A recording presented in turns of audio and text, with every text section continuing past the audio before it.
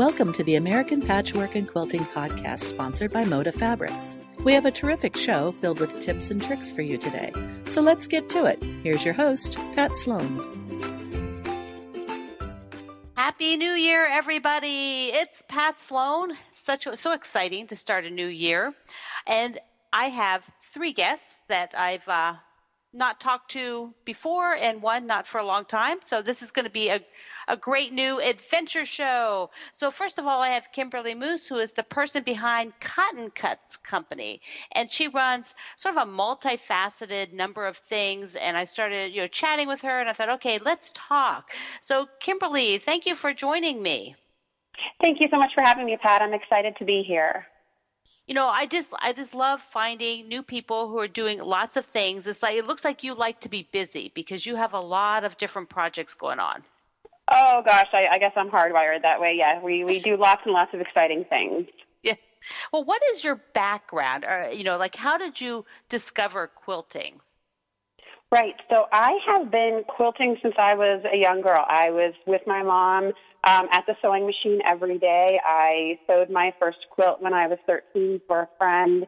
My mom and I made our first quilt, when I was an early teenager together. And so I've been quilting and sewing since I was young. And my mom never really treated it as like a domestic type thing. And she always encouraged me to look at it as more problem solving. And that led to my career as an engineer. So I'm actually an engineer who loves to quilt and who loves to make things with my hands. And so, yeah, it's been with me for a very long time. Oh, I think that's really neat. I didn't learn to do any of this until much, much later. The engineering part is always fascinating because there is math, but it's also just sort of problem solving, right? Right. Oh my gosh. Even something as simple as your machine is jammed. What are you going to do? You run down a checklist, right? Did you change your needle? Did you change your thread? Did you clean everything? It's all problem solving. It's a machine. It's a machine. It's a machine. So you were telling me that you actually, when you were early on in quilting, that you used Kool-Aid to dye fabric. Yes. Was that a thing then? So, rewind the clock back to the late 80s, early 90s. And, muslin was everywhere because it was super easy to find. And so my mom and I took this class where we used Kool-Aid to dye muslin. And we cut it into 5-inch squares. It was a class at our local Hancock's, the chain that was around at the time in our small town. And we dyed muslin, sewed it into 5-inch squares, and we didn't actually quilt it then. It wasn't a thing to have a walking foot and to quilt at that time. And so we actually tied it with just standard yarn. And to me, that was the first quilt I ever made. It was, very, very simple. It was something I was able to do with my mother. It's actually a quilt I still have. It's at the time it seemed so big because I was young, but I see it now and it's not even crib size, but yet it still holds so much meaning. And I do have to tell you, Pat, I do not endorse Kool-Aid for its color fastedness. This quilt is quite faded today, but I definitely still have it and I cherish it. I know. I was just going to ask you, what's that color like on the Kool-Aid? Yeah, so this is just a fun temporary color adjustment, not a lifetime heirloom. Correct. So tell me a little bit about your business, Cotton Cuts, because you have several different components to it. Right. So Cotton Cuts is it's a business for quilters, and so it has, like you mentioned, multiple facets to it. So we have our subscription boxes, which is how we actually started. That was our first product. And I was, I'll admit it, bored at work. And I was like, maybe I should subscribe to a quilting box. And I looked around, and at the time, there wasn't really anything that fit me. And I was like, well, maybe I can create something. And I like the idea of personalization because as I looked at these other boxes, everyone gets the same thing. And I'm like, gosh, but I am so different than my mother. Like in our house, we are just so divergent in our taste and what we do that one box could never fit both of us. And so it was important to me that our first box had an element of personalization. So we asked everyone what they like, what they don't like, and then our team goes to work to match the perfect box of fabric to them every month. So we love... Yeah, and you can change your preferences at any time. We always get asked that question because, you're working on a project and you need all red and white fabric this month, but then next month you're working on something that's more jewel toned. So it's something we really try to go that extra mile for that white glove, treating each quilter individually, because everyone truly is very different. And so we started with the boxes, and almost like the second day we launched, I was reached out to by my good friend, Sheila Christensen, now good friend. She is a quilt shop owner in New Zealand, and she ran a puzzle mystery program out of her shop for about 5 years before she contacted me. And she was looking for someone to bring it to the United States because she had tested in her shop. She was having great success, and she wanted to expand her business. And evidently something on my website caught her eye, and so she reached out to me, and I was naive enough to say yes. And we partnered on this puzzle mystery quilt, and we are about to launch our 5th one. It is a beautiful program. Everything is pre-cut. Again, going back to the preferences and the choices, we give our members a choice of 12 different colors for each quilt because, again, not everyone's the same. We don't want to pick a colorway and force it on everybody. And it's a 10-month program, so it's super quick. You can do it in 30 minutes a month. We give our members the gift of a finished quilt. So 30 minutes a month for 10 months, and you have a quilt top at the end. And so I think this is pretty fascinating that you made this partnership with a shop in New Zealand and that you had never known before. So when she contacted you, what did you think? I was thinking, gosh, I must be crazy. I'm trying to launch this subscription business. And at the same time, when we were getting feedback about the subscription boxes, people kept telling us, we want a project. We love your concept, we love your idea, but we would love it if you could just mail me a project and make it as easy as possible. And I'm super busy. I don't have time. I want to be able to sew in just a short period of time each month.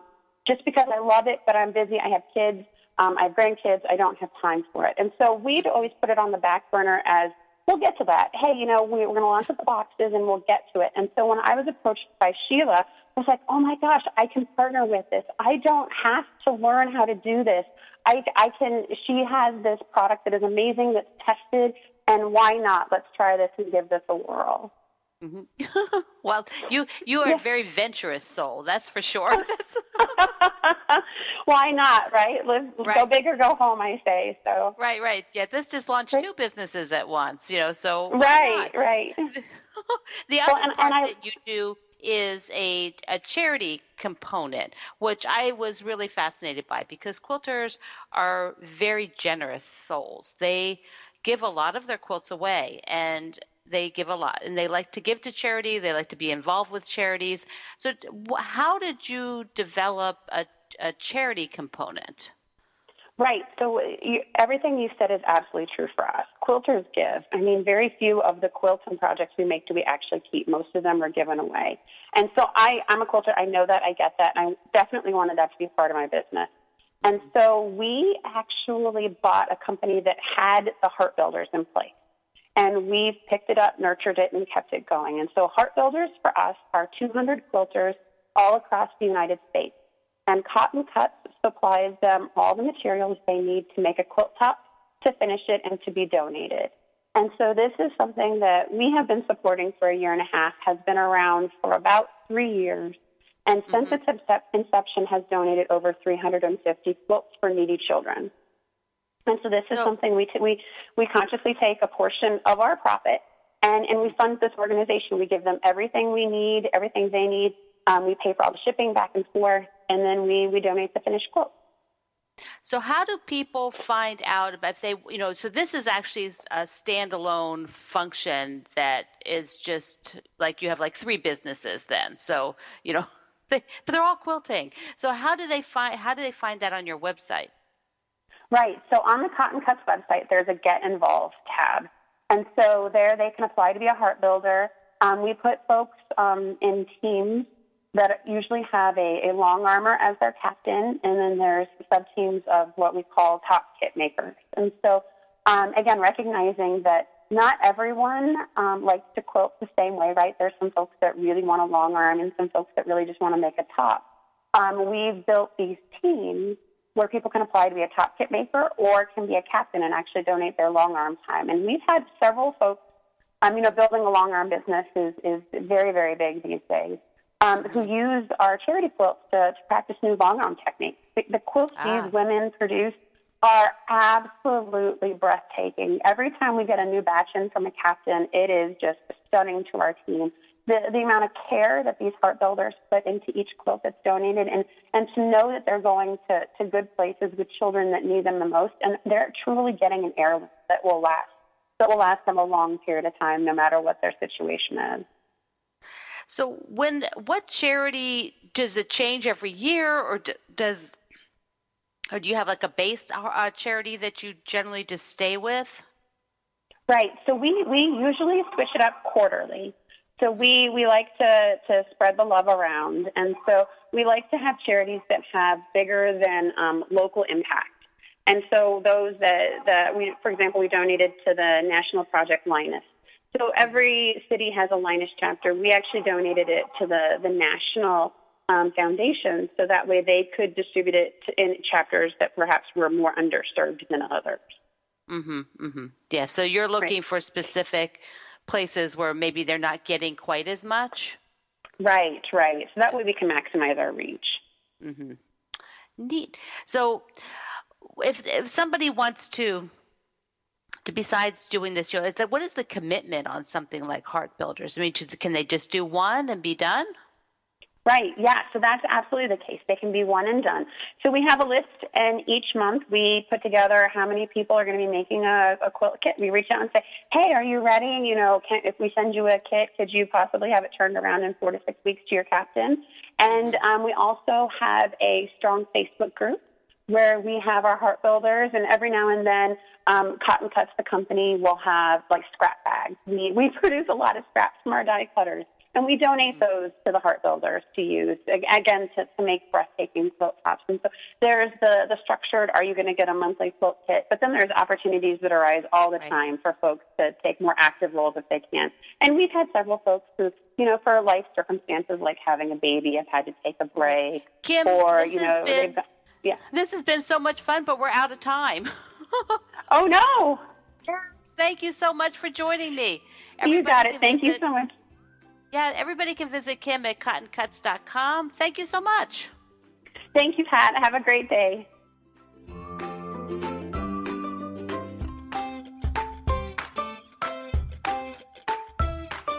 Get 6 issues of American Patchwork and Quilting a year delivered right to your door. Each issue is packed full of quilting patterns, how-to techniques, and tips and tricks from the editors and designers. And right now, we have a special deal for all of our podcast listeners. Visit allpeoplequilt.com/deal to subscribe and enter coupon code podcast at checkout to get 60% off your subscription. Find the link in our show notes. You don't want to miss out. Are you a good starter of projects but not the best finisher? Have you amassed a large collection of UFOs or unfinished objects? Join our private Facebook group to be supported by a community of quilters all working to finish their projects. Search for the American Patchwork and Quilting UFO Challenge on Facebook to get started.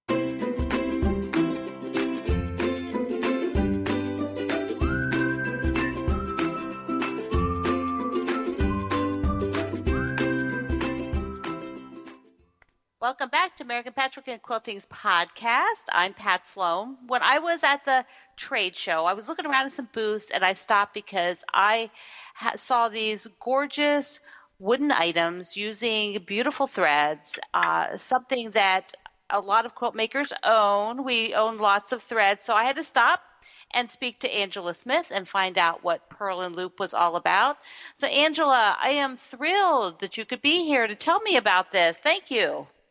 Well, thank you for having me. When I saw your work, I had seen pictures of it online, but, when you see it in person, your wood pieces are gorgeous. Tell me a little bit about what Purl and Loop is, what your company is. Well, we are all about weaving on quick gratification looms. Excuse me. And everything we design and produce in our Houston studio is with the idea of helping quilters, embroiderers, knitters, crocheters, weavers blast through their stash. And so we create little things that you can use, your exquisite leftover threads and yarn and, even ribbon or fabric strips on, and things that are quick.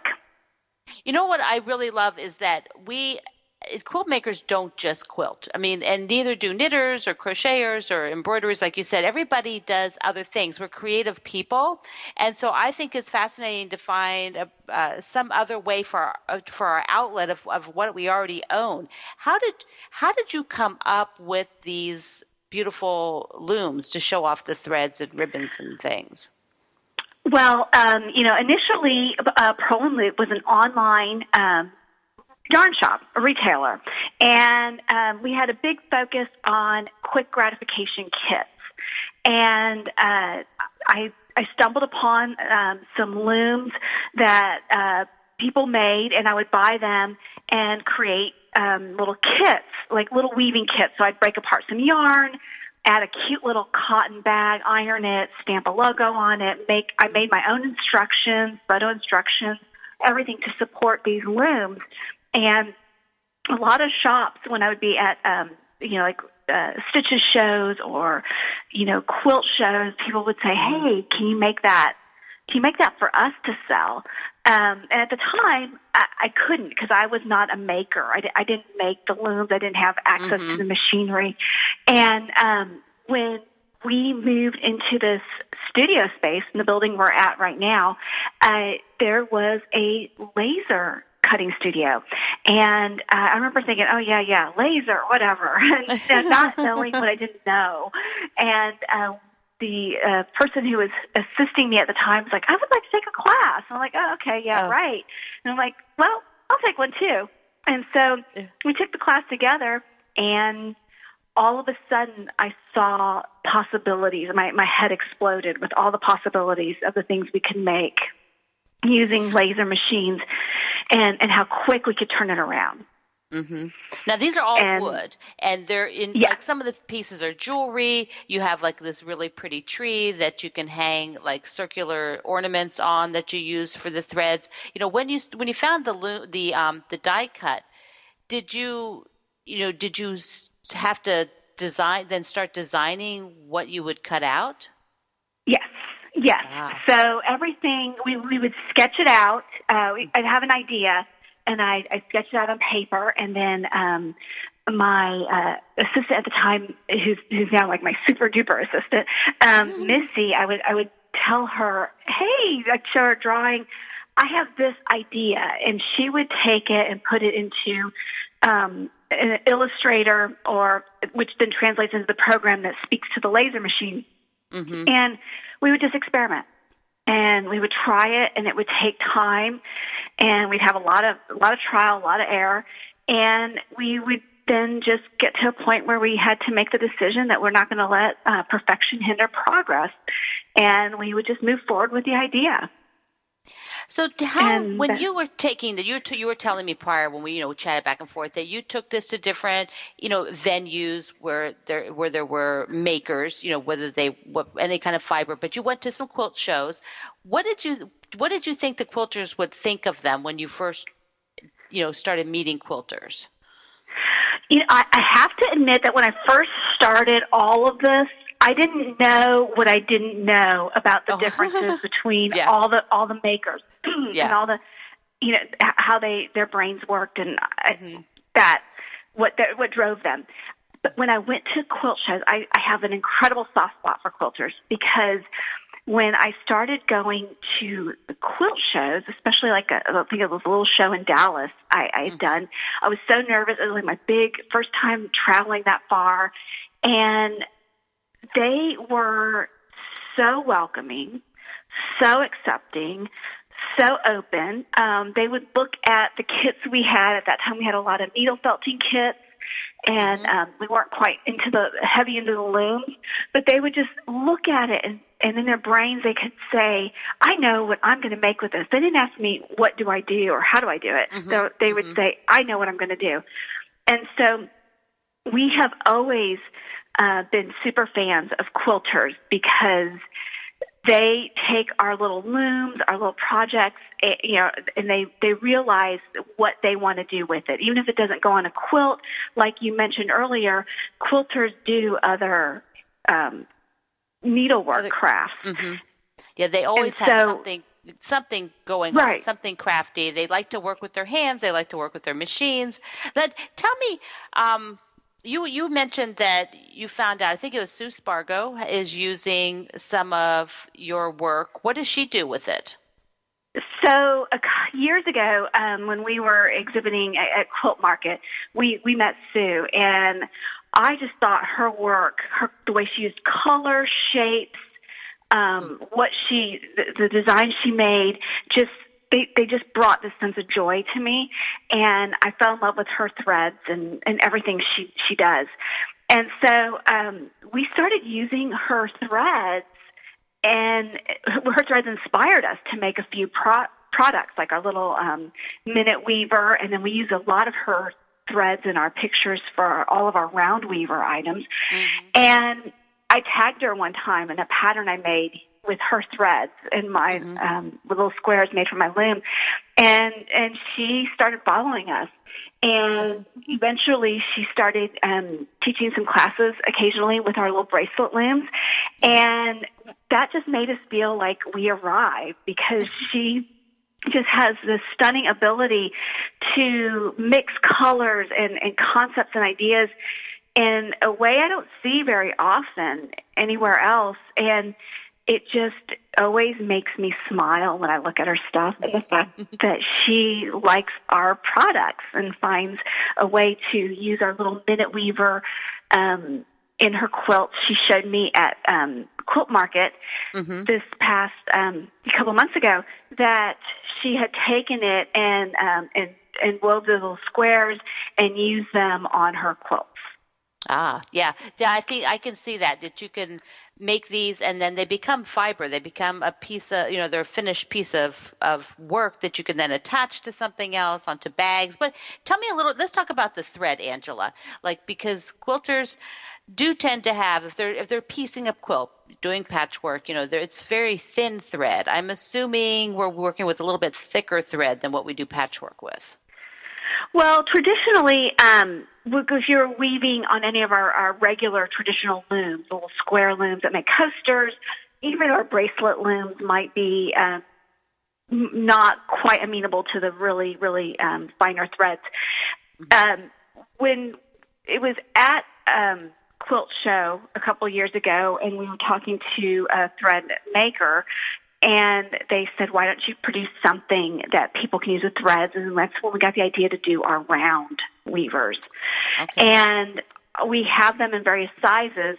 And I work with the 2-inch. Our brand new product is a 2-inch pendant, or our little 2-inch and 3-inch round weavers that can be put on a little stand. I use only fine threads with those. Not only, but quite often. Fine silk threads. Oh, wow. Okay. So that's really good. That's good to know, because that's what we have the most of as quilters. Yes. Yeah. And you can also. So tell me a few tips on we talk about it. Let's use one in particular. Can we talk about the round ones that we can use as a necklace? Because I think that is just such a cool idea for a maker, for somebody who uses thread, to be able to do these. So there's a lot of holes, and then you're weaving this design. How does that work? So we were inspired by Spirograph. If you remember, a few years ago when we were younger, and they had those Spirograph kits. When you use our little round weavers, you warp the loom so that it makes that circular. I don't know the word for it, but it warps up. So it's a circle with a lot of different lines. Mm-hmm. And the key is you have to end up at the right hole to then begin weaving onto the circle. You have to have warped it up enough. And so on the back of the loom, we'll have where you start step 1, step 2, step 3, and step 4. It's engraved. It's etched on the loom. So no one has to count and get frustrated. And then you follow those steps, and our instructions will have step-by-step and photos. And then you're done, and then you've got your warp set up, and it's in the round as opposed to straight up and down. And then you literally just, you can use the thread you were warping with, or cut it off at the back and pop some new thread on your needle, and then you just go under, over all those threads. Now, you have a couple videos, don't you, on your website that sort of show this in progress? Mm-hmm. Yeah. We do. And then on our Instagram, too, we'll have a little bit of videos. Instagram will be more, we'll get all excited about our belt standing machine or things like that. And we might have more videos like that. Right. Is your facility open to the public at all?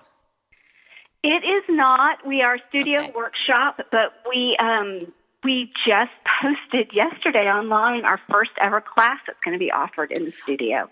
Oh, fabulous. And we'll start offering classes probably a couple times a quarter and see how that goes. We just have with our machinery, and it's noisy and loud, and there's lots of dust.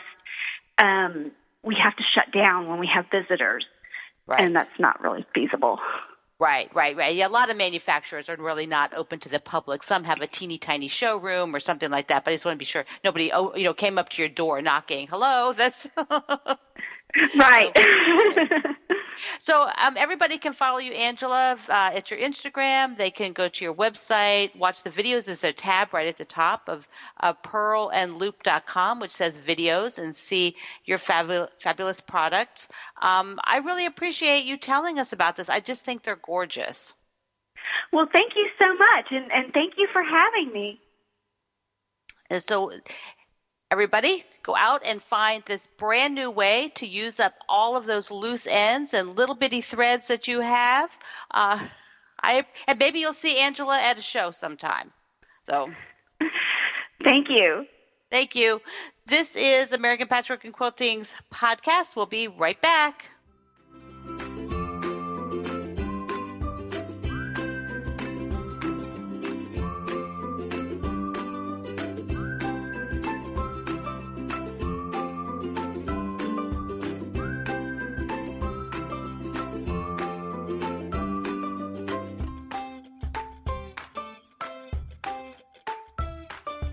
Hi, I'm Jody Sanders, Group Editor of American Patchwork and Quilting, and I'd like to invite you to join me in making pillowcases to make a difference. For people who love to sew or quilt, it's so easy to lift spirits and bring smiles to hospitalized kids, homeless families, and others who are in need. Simply join American Patchwork and Quilting Magazine's 1 Million Pillowcase Challenge. Make 1, 2, or more pillowcases and donate them in your local community. You will make a difference with every pillowcase that you donate. Join the movement today. Find complete details, download free patterns, and record your donations online at allpeoplequilt.com/millionpillowcase. Join the annual American Patchwork and Quilting Quilt-Along, along with thousands of other quilters. Visit allpeoplequilt.com/quiltalong to choose your favorite project and get the pattern. Then get sewing. Share photos of your progress on social media using the hashtag APQQuiltalong to join the fun.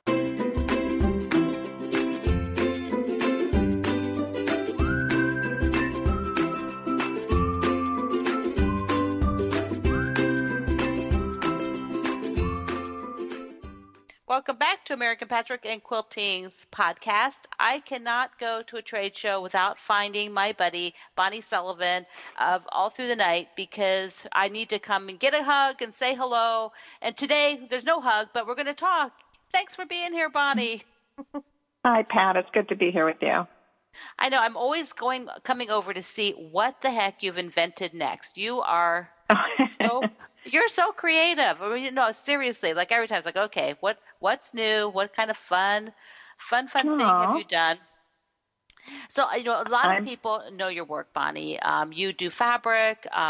You have wool. You have applique. You have all these great things. How long? This is like, these hard questions. How long have you had your business All Through the Night? Well, I started designing some things in 2001 and decided to go to Quilt Market in spring of 2002. So that was my first market. And I came with a lot of projects, but they were all wool penny rugs. So that's how I started. Oh. Yeah, and I came to market with my sister, Kathy Schmitz, and she had her watercolor projects, and we had a great time. I know the two of you are like, creativity oozing out of everything. It's like, so, do you feel like your personal work has changed over? I mean, it's a lot of years. Yeah. Your interests have, your colors. What do you see when you sort of look back at it?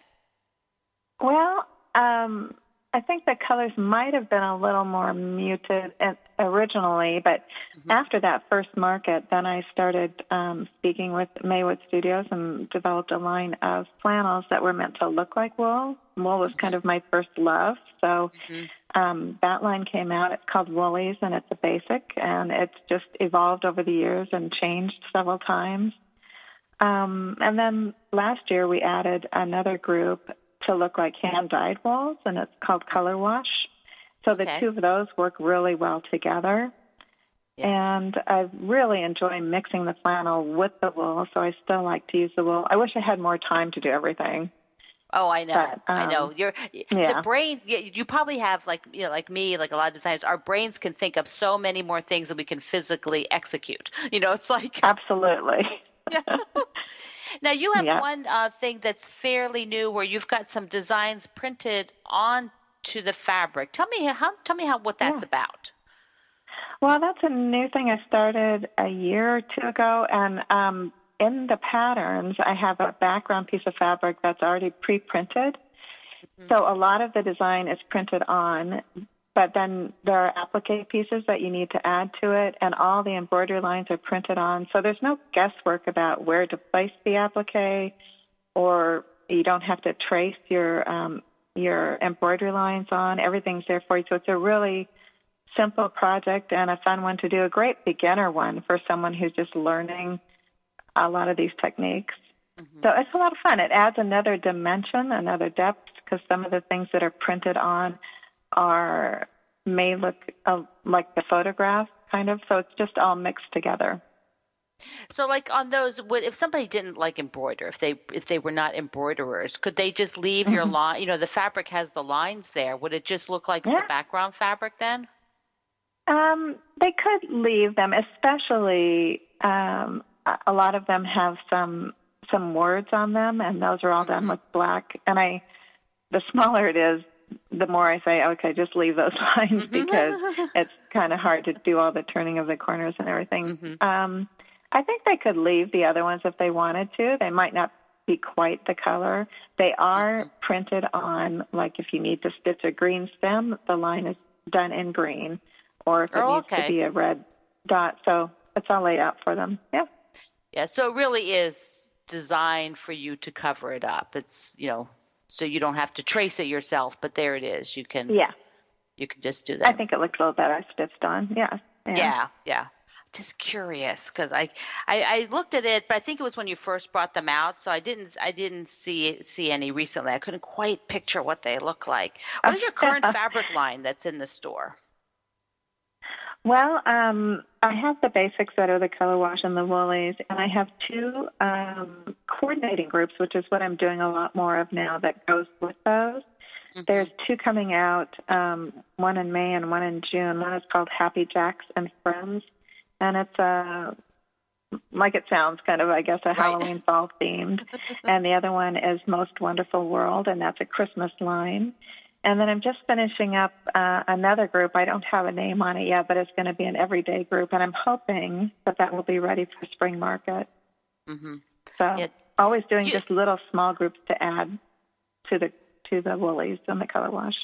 That's such a great idea because then you have your basic, and then you can just play around with prints and do fun things. Now I have a question about one of your patterns, and I didn't tell you in advance I was going to ask this, but I know you'll know the answer. Okay. Because you don't do as much patchwork. You're more, because you draw, you applique, your style is very, very distinct. But you have a woven patchwork quilt. I think it's actually called Woven or something that looks like ribbons. Over in Down Under, maybe? Yes. That is such a fascinating quilt that, whenever somebody in my group shows that, everybody is like, what is that pattern? That is so cool. Well, I have to tell you, a funny little story with that one is that my husband, is living in Australia, and so we Skype or WhatsApp all the time, and he's always asking what I'm doing, and he didn't know what pre-cuts were. So I was trying to explain to them what a jelly roll was, or, I said it's 2.5-inch strips of all the different pieces in a line. And he said, well, could you just weave them together? And I said, well, no, you've got raw edges. But then that is what inspired it. And so weaving is over and under, but he's in Australia, so it's over and down under is how that one got its name. That's fabulous. That's fabulous. Yes, you can weave it. Just manually. Yeah. And these aren't woven, but it is meant to look woven. But yeah. It does. It really, really does. Now, the color is so important, like color placement on that particular one. Did it take you a long time to sort of get that? I mean, you probably colored. It does. It does take a little while. I'd love to have fabric in hand when I'm working on something, but I will say the computer came in pretty handy on that one because I was able to move things around quite easily. So, so I'm having to learn a few technical things. I have a gal who's working for me now that's really good when I say, oh my goodness, I need to post something about this podcast with Pat, and she goes, I can do it. So, yeah, there you go. I'm still learning. Yeah. Well, when you're talking about your husband being in Australia, the two of you live and, through time travel, travel, time travel. How often are you, you're mostly traveling for your family part of your life. How often are you doing that? Do you stay in Australia for weeks at a time? Well, I do. I go maybe once or twice a year, and he comes here. Prior to this, I wasn't allowed to stay any more than 3 months at a time. But I just got my residency, so now I can stay for longer than 3 months. So that's good. But I am heading back over in March, this time only for 3 weeks, so it's a short trip. But I have quite a full schedule, so that's all I can manage at the time. Right, because that's hard, because when you're there doing that kind of a thing, you're not being able to do probably your design work that you have all your stuff at home, all your, No, I did manage to take another monitor and my carry-on luggage, and so I have a workstation set up over there, which is great, but I don't have all my fabric around me. And, last year, when I was over in the spring, I was designing like crazy, and I would call home and have my son print off the pattern from Dropbox and take all the fabric to my mother, who's a huge blessing, and she was sewing quilts like crazy. So this last time I went over, I brought her with me to Australia. There you go. Let's just make this easier, Mom. Let's come along. Yeah. So when you're in Australia, are you doing some workshops with quilters and stitchers there? I have done a couple things with Gail Pan, and sometimes I've met up with Lynette Anderson, or I've made some great friends in that part of the country. And this last time when I was there, I was working on some wool projects, which I don't get to do too often. I brought things with me for some Christmas ornaments, and I didn't have the right color of wool, so I told my husband, I think we need to go to Bathurst and visit Annie Downs. I know she's got wool there. So it's kind of fun to explore different areas there. That is neat. Where, now because of the internet, really, I mean, these people, you can chat with them in advance, make friends before you actually see them in person. It makes our world nice and small, right? So you can. It's wonderful. Mm-hmm. It is so wonderful. When so give me a tip for working. What is something that really helps you or helps people when they ask you about working with wool, or about well, any of the things that you do. Is there something you do that there's sort of a general tip for your projects? One thing people do ask me on wool is how to transfer lettering, because a lot of my backgrounds, I use black a lot on my backgrounds. Mm-hmm. And I found that Glad Press and Seal works fabulous. And I just take a sheet of that and press it over my paper that has the writing on it, mm-hmm. and draw the design, peel it up, and lay it on my wool, press it down to the wool, and stitch right through it. And it just tears away beautifully. So I guess that would be my main tip with working with wool. So I didn't know that it would stitch away. It's pull away from your stitches that easily. You don't have to snip it or help great. it? No, it works just fine. Wow, the smaller you stitch is probably the better, because it perforates it every time. Mm-hmm, mm-hmm.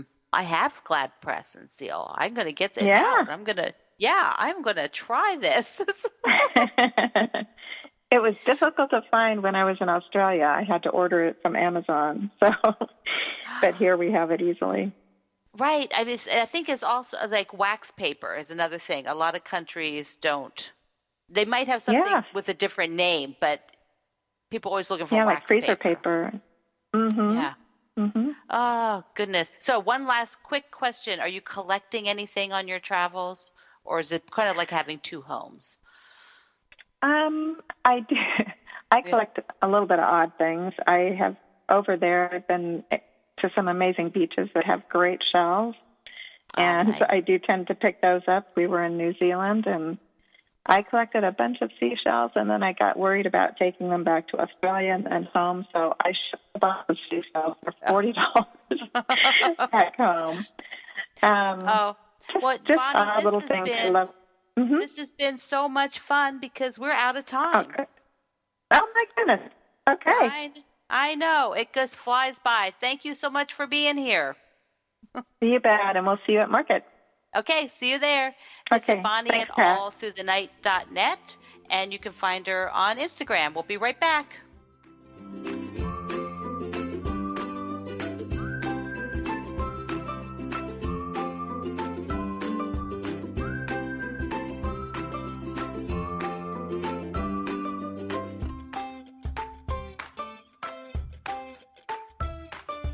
We know our listeners love a good deal. We have a special offer just for our podcast listeners. Get 50% off a downloadable pattern of your choice in our online shop. Visit apqshop.com, add a digital pattern to your cart, and enter coupon code PODCAST at checkout. Then get quilting.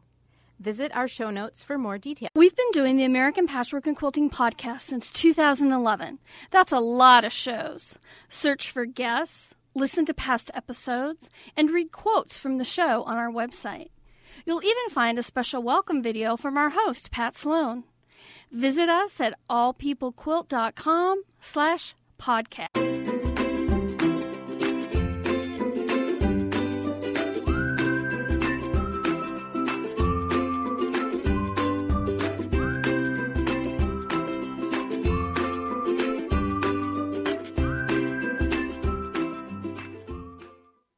Welcome back to American Patchwork and Quilting's podcast. I'm Pat Sloan. This last segment here, I want to take some time to tell you a little bit about what I'm doing for the new year, journeying into my year. I'd like to call it, when I do this online from my Facebook community, I call it a fireside chat, because I sort of sit here and I tell you what's going on, show you things on the video. So if you like communities and you like being over there, you can join me at Quilt Along with Pat Sloan, where I do this maybe twice a month, do a fireside chat. Someone told me I should have it on the front porch chat when it gets warm out. So, I think that'll be a good thing to do. So when I start each year, I do a couple of different things. One is, for the past 13 years, this is my 14th year, I do a word of the year. And it's kind of a fun way to pick something to focus on. It might have a deep meaning, it might have a light meaning, and I keep that word sort of in my heart, and I think about how I want to live that word, whether I do things that meet it or enjoy it in some other way. Often, the reality is that I sort of forget about it, and some months I remember and some months I don't. But this year, my commitment is to every month sort of revisit my word of the year, and this year it is joy. And on my website for my show day here, I'll put a link to the article so that you can go see the other words I've had every year. So they're quite fun. Then I got this crazy idea on New Year's Eve. Literally New Year's Eve. I was sitting on the computer, and of course something floated by like it does, and it was do a photo a day. It was Capture Your 365, and it's a project run by a lady in California. And I thought, oh, that is interesting. Take a photo a day. I take photos nearly every day, if not every day already. But what this does is give you a prompt, give you a theme, give you a focus, much like I do with all of my other work. There's usually some reason for what's going on, but it's to build your photo skills, to build how you look at things, how you examine it, how you might approach it differently, photography it differently. I've been taking photos for a very long time. We have a lot of cameras in my house, and my husband, Greg, fondly known as the shipping department, he is an avid photographer, and we have lots of camera equipment. So I signed up, and I've been doing this photo a day. Today is the 7th. I've taken my photo because I'm like an overachiever, so I can't just take the photo. I have to tell why I'm taking that photo to match the day's prompt. So what I'm doing is on my Facebook personal page, I'm putting that right up, and then I have a page where I do a journaling, and I'm putting the pictures there, so and linking over. So we'll see how far I go with all the writing part, but definitely I'm going to do the photo part. I definitely want to do that. So these are creative things. I tell you all the time about making and about quilting, and there are other parts of my life, so those are a couple of those.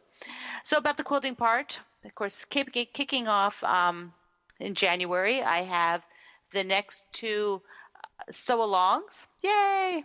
So the first one is the block of the month, which is something I do for a company called Like Sew Websites. They hire me to produce, design, run this for their customers. And we all benefit from that. And it has a theme. This theme is called Out of This World. Yay! I'm so excited. Out of This World, meaning space.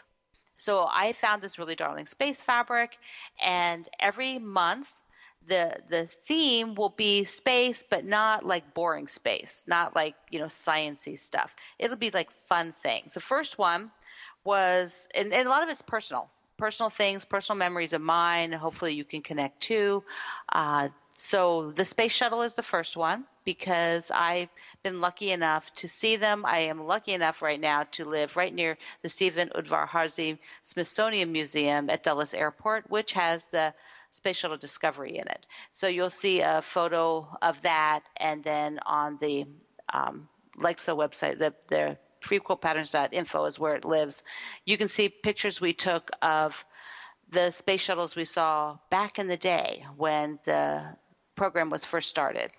So there's a whole story about that. So that comes out once a month, and I just love it. People have been making the blocks. You don't have to use space fabric. You can use whatever fabric you like, but space is pretty fun. There's really neat things out there. And one lady is doing Under the Sea because she says that's like another area of space. Another unexplored area is the sea. So I thought that was very creative. So I also have my weekly sew-along. On the weekly sew-along, that is where the blocks are super simple, and once a week we're doing a block just to have fun. It's to have fun, so a block, use up your stash because we all want to get rid of stuff, just like Angela and her gorgeous looms where you can use up little bits of thread, take the ends off of stuff, thread maybe that you've bought and you haven't used it all. There's ways to use things up, and that's what my weekly sew-along is all about. I put a little twist on it this year because I have once a month I'll do a giveaway. So you make the block and share it, and that's happening for this first block for January. So you want to be sure you go and make the first block.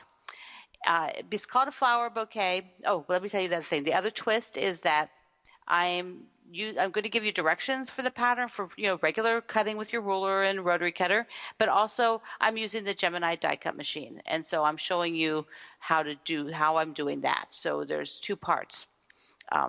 Now the flower bouquet is all about flowers and gardens, but it's also with a twist. It's not going to be just what you expect. Like the first one is seed catalogs because it is January, and for the section of the world a lot of us live in, we're not gardening. We're not gardening in January. We're dreaming about gardening. We're planning gardens. We're thinking about gardens, but we aren't gardening. So the seed catalog was my memory for that. And it's a fun block. I'm going to do – so I haven't told you this yet. Maybe if you were reading between the lines, you would have noticed this. But so if you didn't, I'm telling you now, I'll do two layouts because I'm doing an asymmetrical layout, very similar to what I did for Solstice. And a lot of people – and then like globetrotting and some other things I've done in the past. And a lot of people ask me to – they really enjoy those. But there's a lot of you who are very symmetrical – and doing an asymmetrical design, like, makes your head hurt. So you really should try it. They're a lot of fun. But if you are more of a symmetrical person, then they'll just be a straight layout. It's nothing fancy at all, but it gives you a way to use up your fabric and have fun and just have a regular straight setting. So you want to get in on this. You want to start now. They're easy to catch up, but it's more fun to sew along, like with everybody when it's happening. Now, January also starts the new Aurifil Designer of the Month interviews. That's always on the 15th. So if you're looking for that, it's on the 15th of the month. So those are the three that are being kicked off. I have Beverly of Flamingo Toes as the January designer for Aurifil. I haven't told anybody that. So because you listen to my podcast, you get to hear these things first. And they're good and they're important because you get to hear them first and be in the know. So the Aurifil one is very fun because I interview the designer, and that's really the primary thing. Is these are people who use Aurifil thread. Aurifil is very excited about their work and want to showcase their work, and I am the producer and of that project. So I interview them, but we also ask them to design a block. And so the blocks are very, very unique. They're done along a theme, which is very loose. It's a very open theme. And so they interpret that. They tell us then the story behind their block.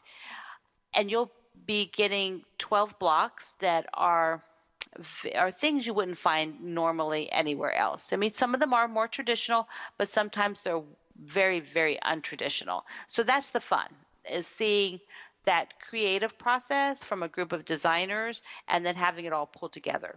Now, every year at the end of the year, I design, or in January, which I'm doing now, I design the layout for the previous year. So right now I'm designing 2018's layout. And it's on my design wall. So if you watched my video yesterday over in my Facebook group, I told you I couldn't do the video sitting at my machine because the design wall is behind me with the project up on it, so I can't take it down till it's done. So that's going on. It's almost done. It'd be out there. It'll be out there soon. It has to be quilted, but I'm going to do the pattern and show you that before the quilt is actually quilted. So in the true confessions category, so let's talk true confessions, because I was talking in the group, my community at Facebook. I was asking them, when do you decide a quilt is done? Like if you wanted to say, my quilt's finished, is it finished when it's a top? I think some people it is. I think for some it's like, I'm done. I made the top. Yes, it might get quilted someday. Yes, I've sent it off to be quilted. Many of us, some people just collect tops. They're just top makers. They make tops. They store tops. That's it. But if we're making a whole quilt, often you have to have the binding on. And once the binding's on, that project is finished. But there are little other components to it. I really feel you should put a label on. I've always labeled all my quilts from day one. I think I'm a documentation sort of nerd in a way. So there's always a label. So some people, when the label's on and it's written, that's it. And then other ones, it's when it's given. When you give the quilt, then it's done. So my true confession here is, even though I'm a documentation nerd for the most part, I had one huge fail that I have never really documented my finishes. I don't really have this beautiful gallery that shows you these are the quilts I made in 2010. I just never did that. So I think about that a lot, because I will talk to people who have done that, and it's really fabulous. I think it's Laura Pyland. Yeah, it's of Slice of Pie website. Yeah, so she just listed how many quilts she finished in 2018, like this phenomenal number. So I'm like, okay, I think I should start, because I was talking to a friend about this, and she's like, you just need to start.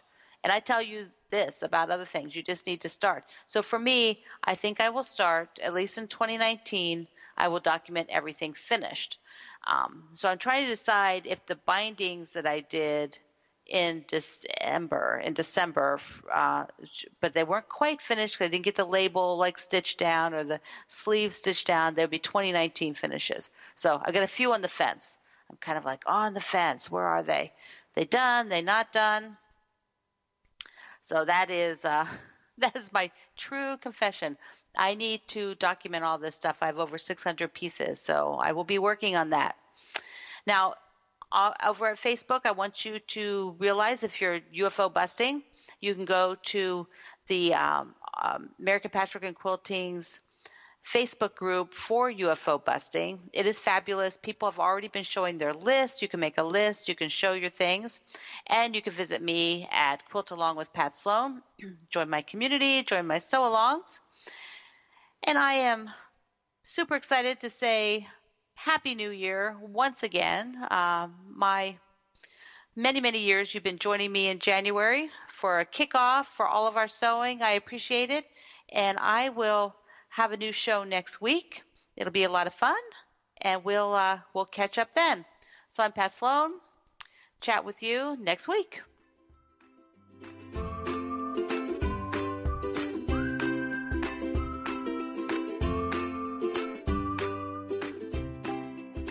Hi all, and thanks for listening. If you love the American Patchwork and Quilting podcast, please subscribe on iTunes or your favorite podcast app. And don't forget to rate and review the show. It helps other quilters find us. Have a creative week.